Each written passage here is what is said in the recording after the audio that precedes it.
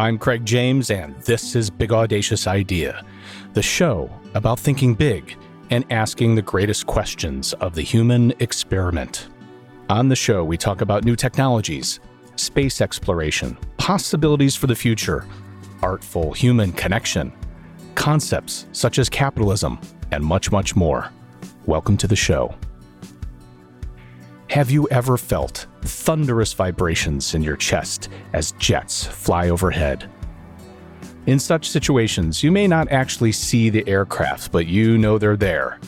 They're felt and they're heard. Listen in.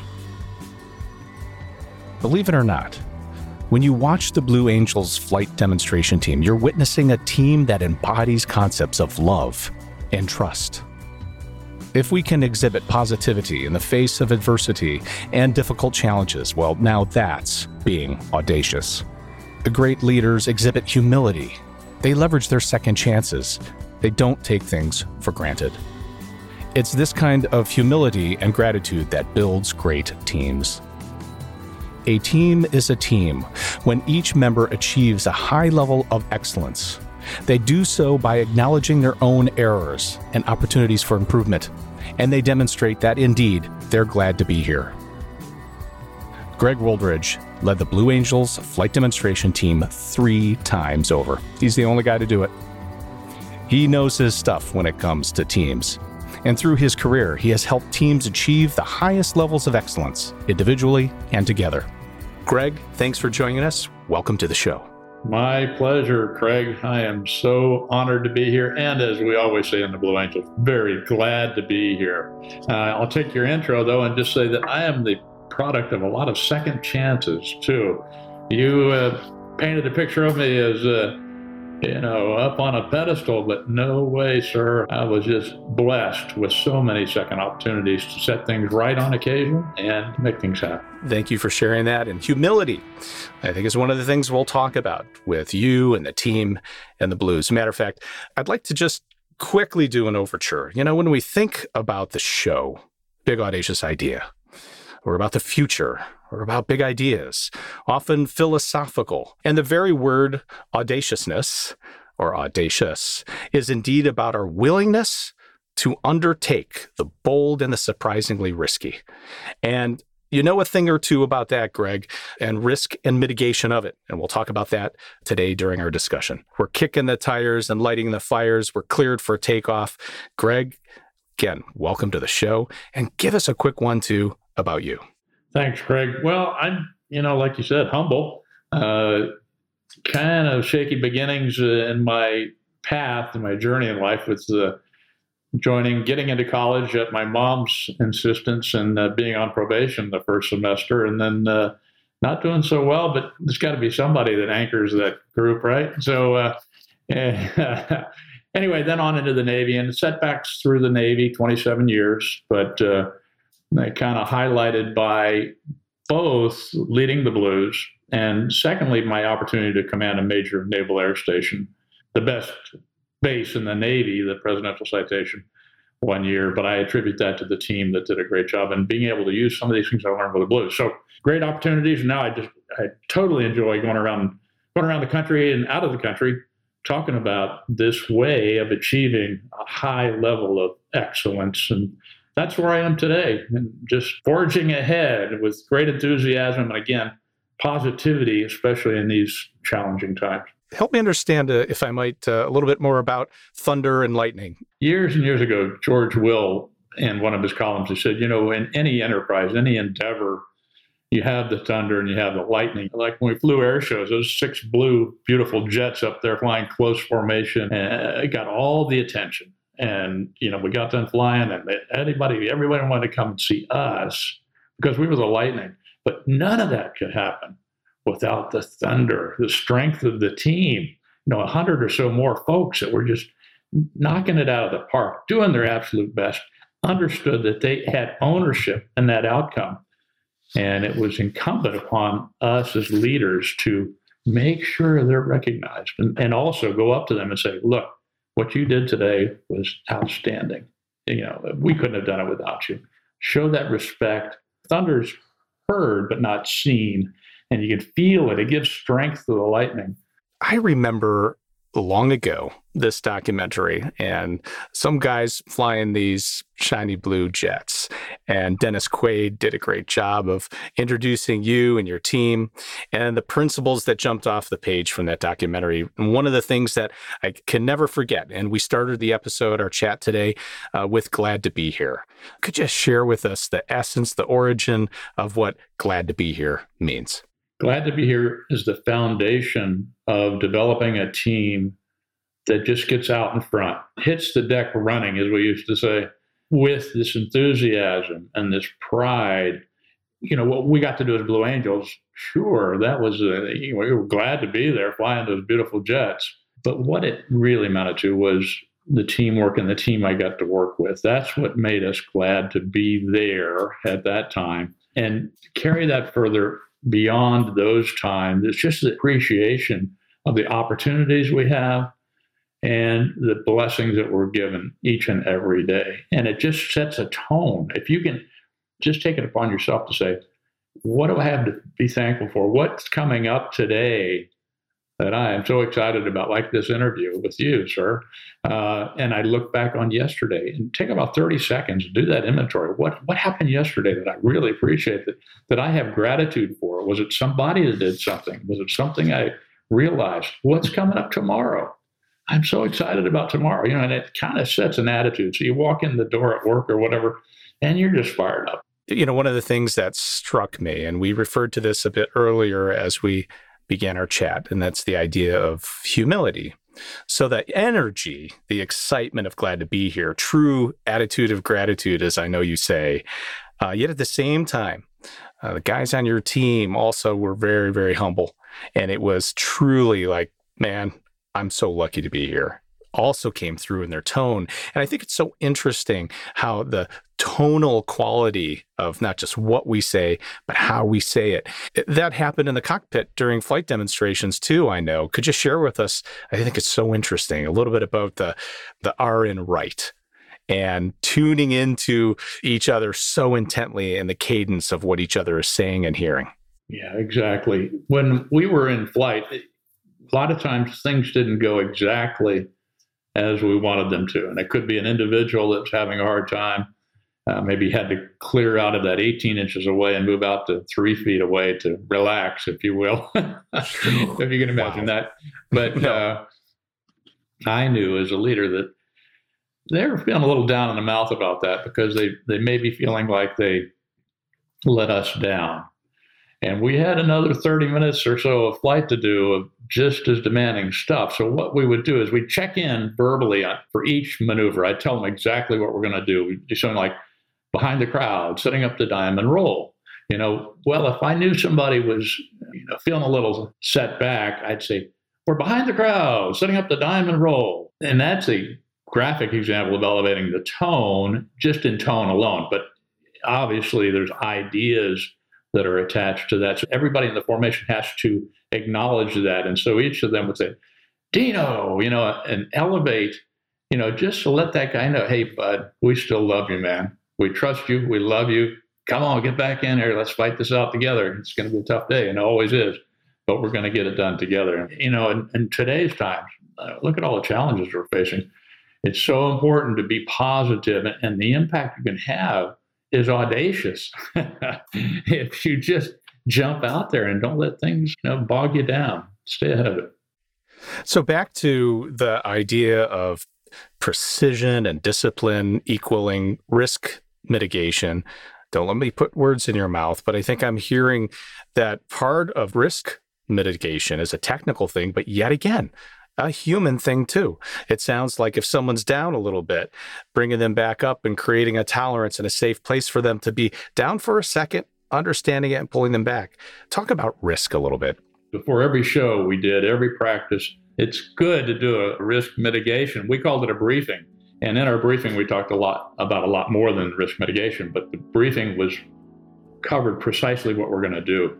But we also had fallbacks. We said, what if this happens? What if that happens? And we based that on our experiences, what this new show site was going to bring, the terrain, the antennas, the things that could get us in trouble, the new headings, the different things that were there that we had to think about. And what if an airplane had a system failure, an engine failure, a hydraulic system failure? What would we do? So we did this potential problem analysis, a PPA, and look at what was going to happen if this happened and how we would handle that. And it was just clear and essential prior to each and every show. Everything we talk about in the Blue Angels always plays over into every other endeavor, team world, sports, in the business world, or it's always there. Ever heard of Stoicism? Chances are, if you have, you've heard of Stoicism with a lowercase s and not Stoicism with an uppercase S. Lone wolves, no emotions, antisocial behavior, cold indifference. All that is Stoicism with a lowercase s. Stoicism with an uppercase S is the ancient Greek philosophy and virtue ethics framework that centers on service to the cosmopolis, to include your family, friends, community, and planet, and the development of a good moral character. My name is Tanner Campbell, and I'm the host of Practical Stoicism, a 3 times a week podcast teaching Stoic principles and concepts to anyone interested through the exploration of texts and deep dives into various moral topics. You can find Practical Stoicism where you're already listening to podcasts by searching for Practical Stoicism or by going to stoicismpod.com. I invite you to give it a listen today. You just might like it. What's interesting, I hear bold, audacious, humble, a continuum, a balancing of concepts that live together and are interdependent. And I'm also hearing another bookend concept here, if I get it right, that there's the idea of the briefing pre and the debrief post. And we always think about the show or the demonstration itself and often forget, sort of like thunder and lightning, that so much happens before and so much happens after. And I think those are great disciplines for us to remember, that preparation, anticipation, and what if are essential. And on the back end, the secret sauce that you referred to about the debrief, what's the essence of that, or the key ingredients, if you might, to a successful debrief? The successful debrief involved letting your guard down. You know, when we went into the room that we debriefed in following an air show or a practice, and this can apply to business too. You know, you go down there and you have a meeting. It could be just a passing in the hallway. That's as simple as a debrief could be, but glad to be here to debrief. We did. We got into a room that was safe. Anything said there was okay. And it wasn't going to be broadcast out to anybody else in the company or in the squadron or in the Navy. But we could tell people what we thought of what we had done. Here's the cool thing. So I would start the debrief as the commander, as the flight leader. First of all, I'd say how I thought things went generally. I thought, a pretty good air show today. The weather was challenging. We handled it all right. And here are my mistakes. And we called them safeties. How often does a CEO or a boss come into a room and say, this is what I screwed up? I'd say, I was 100 feet low at this one crossing pass, or 10 feet low, whatever our tolerances were. And another one I had was I was late doing this one maneuver, or I misspoke. What I would say after each of those missteps or shortcomings was that I'll fix it. So now you're saying, this is what I did wrong. I don't mind telling you, because I know you guys still love me. You trust me. But I did these things wrong, and I'll fix them. And it was just such a trust builder. And then I'd go to the next guy, one of the other wingmen, and then we'd go around to the Thunder, the folks that led the ground effort, and we'd say, let them express what they could have done better. And at the end of each comment, each and every one of us said, this is what I did wrong, I'll fix it, and I am glad to be here. And it just built a trust. I never saw somebody not bring forth what they could have done better and what they'd done wrong, with that guarantee that they'll fix it. It's very insightful because it also helps us think about leadership and performance. We could argue that replicating goodness and sustaining it is one thing, and writing something that's not going so well is another, and the ability to sustain and maintain what works and have the insight and perception to know what needs to change if it isn't. And one of the things that is very interesting at this time, the moment in history in which the human experience is jolted through a pandemic, economic change, and social change for sure, is the idea of sustaining and maintaining and sameness, like what has to change and what has to stay the same. Gosh, how do we maintain, sustain bond and trust and connection when we are socially separated, disconnected? And it helps. Technology is good, but do you have any ideas on how we continue to do the same thing and stay doing what we do to stay bonded and connected, even though a lot of things are changing? One thing you can do, we can do, and we do is show concern for the families that are under the stress, families and friends that you might have that are under the stress of the pandemic and challenges in our society that many of them need to be fixed. How do we stay connected? How do we view our families? We have to show that caring, that compassion for what people are going through, working at home, kids not going to school, all those sort of things.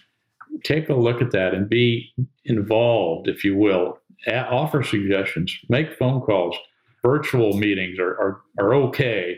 They're not as good as grabbing somebody by the hand and giving a warm handshake or a hug even, but we can do it virtually. We can show that caring and take a deeper dive into the background of the people we're working with. And I don't mean scripted ask and questions where you ask it because it's expected, and then when the answer comes, you kind of, okay, well, good for you. Let's take a personalized look at each other, especially when we're having to do it virtually. That builds trust and keeps us on an even keel, I think. The 4 C's. Another thing that you've been referring to throughout this chat, and we're with bated breath wanting to understand what that's about. Well, there's no magic in it. It's just foundational of building trust. The first one, I like using 4 C's because it's easier to remember what each word is and then what that means. Competence is the first one. Somebody is competent. I know my wingman's competent. They know I'm competent. We may not be the ace of the base, which is an old flying expression. If you're lacking that competence, if somebody doesn't see you as being competent, that's going to start the trust process slowly. So if you can have that competence, that starts building it. The next one is character. If you are known for your character, your honesty, your integrity, the old expression, doing what's right even when nobody's looking, right? It builds that sense of character. And then commitment. Are we committed equally to what we're about to do? In the Blues, that was always the case. We always sought excellence, and we always knew we were going to tell folks what we did not do right. Are you as committed as I am? Are they as committed as we are? That built the trust. So you get those 3 first C's going, and you got a real good grip on developing a team built on trust. The fourth one can bust that trust, and that's consistency. You're going to expect consistency from somebody you're working with. Now, it doesn't mean they're going to come to the same decision every time, but they're going to use the same values to get to that consistency, to be consistent, to come to that decision. And if you can see that, you're going to know, okay, my trust is right up there. The consistency that came out of the debrief, we knew how people were going to react, and we knew that they accepted responsibility and accountability for what the expectations were. Those 3 big words: expectations, accountability, responsibility. All those were there. So the consistency was developed. Their expectations of me, I would be consistent in my cadence, how we got these maneuvers going, because the cadence was what allowed them to turn into me before I even started turning, because they knew they could trust the consistency of my cadence. So you've got the 4 there: the competence, the character, the commitment, and the consistency. And if you can think about all those, you can think if those are met highly, you're going to develop trust. That's so helpful and valuable. Thank you, Greg. So often the word trust is used. However, quite often one may be prone to equate that to character. I think that happens quite often. I trust this person because I believe in their character. They have integrity. I think it helps us breathe life. And it's so important, I think, when we use terms like accountability and trust, that we really explore what we mean when we say that. Well, Greg, as we begin rounding out our conversation, there's a third component to our chat, and it has to do about the future.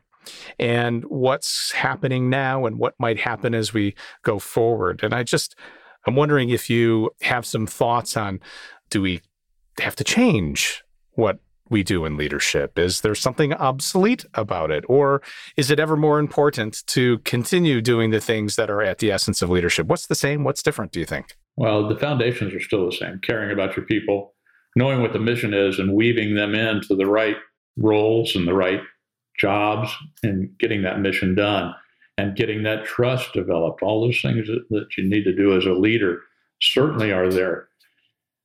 As our times challenges, this journey we're on now, the challenges of the pandemic and the remoteness of it, we have to embrace change.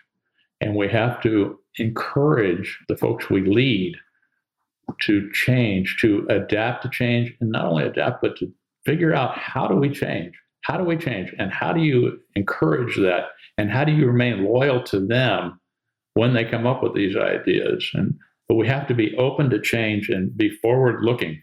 We have to lead into the future. I think a lot of times too, when things are situationally challenging us like they are now, these two major problems that we're having or challenges that we're having, we have to look forward to next year. We can't get stalled on the notion of fixing what's happening today. Now, we have to address it. We have to look at it.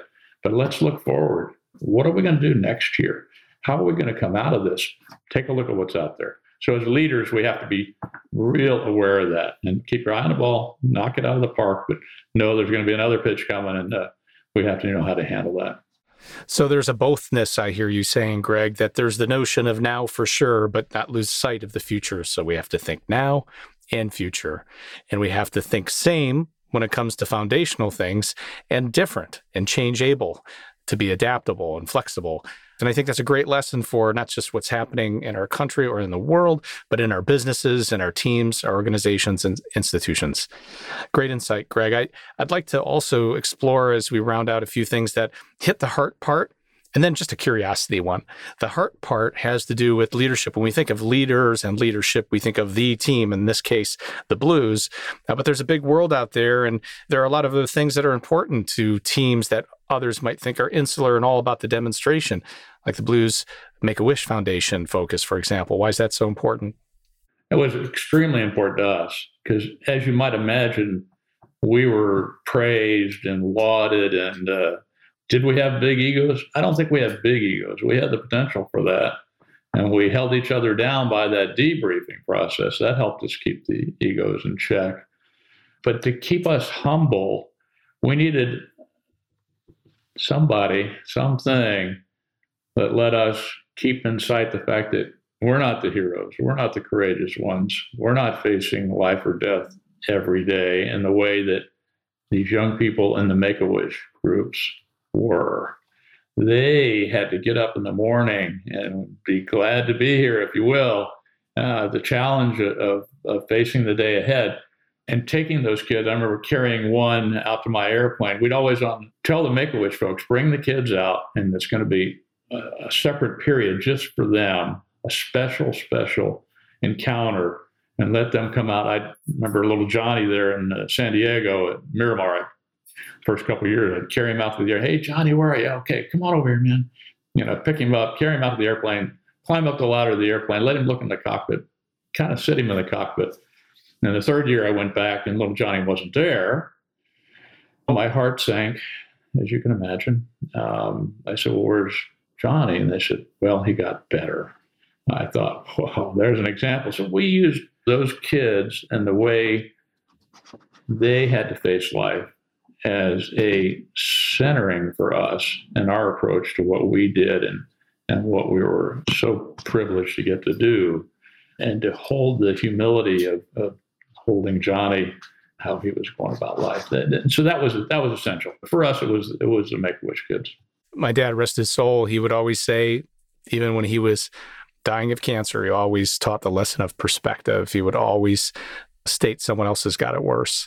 And perspective is such a powerful notion. And I think you just helped us see perspective in the story you just told about Make-A-Wish in general as a lesson for life. So, Greg, it's been a privilege and honor and a lot of fun and informative to chat with you. As we close, if we were to think in terms of call to action, if there was something you would encourage our listeners to maybe not do, but think, or how we think, is there some different thinking you think we should be thinking about?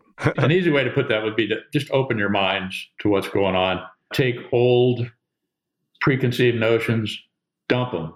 Open your eyes, open your mind to what's going on in the world today. That doesn't mean we lose our values, doesn't mean we lose or change our appreciation for this great country we live in. And how are we going to make it better? We can make it better. It gets better every day.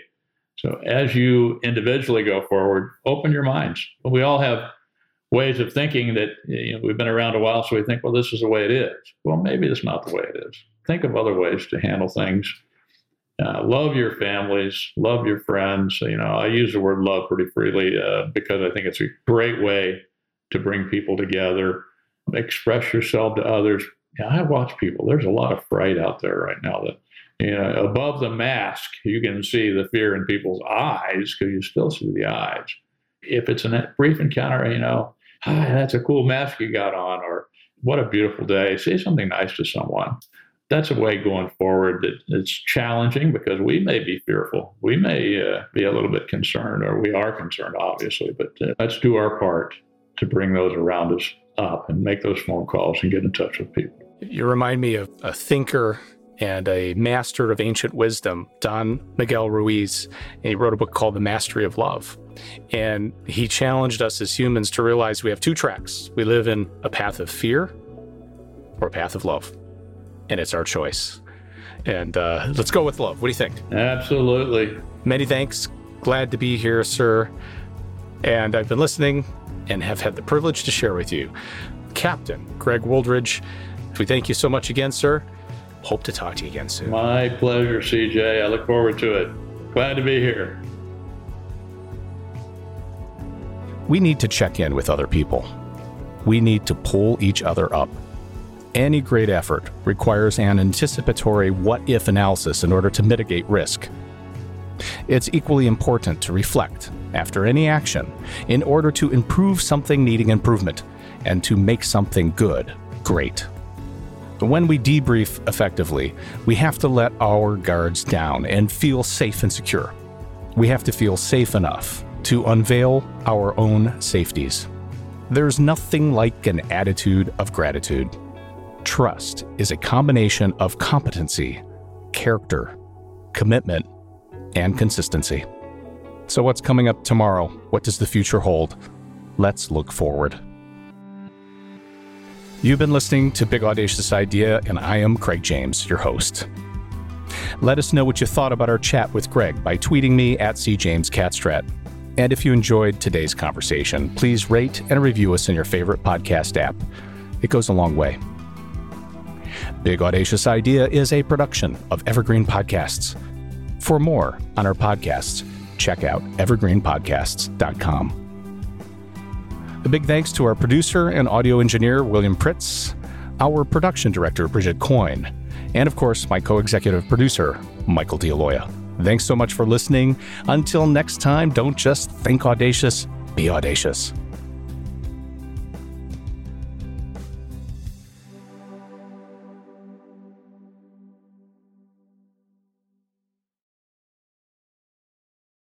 Are you tired of seeing your teen or young adult struggle on a path that clearly isn't the right fit? Is your teenager confused about which direction to take after high school? The future of work is changing rapidly, and our kids need to know all of the options available after high school so they're empowered to make the choice that is best for them. In each episode, we explore the latest trends that are shaping the opportunities of today and tomorrow. I'm your host, Betsy Jewell, and this is the High School Hamster Wheel Podcast. This podcast was produced with the support of the Ohio Motion Picture Tax Credit and in partnership with the Ohio Development Services Agency.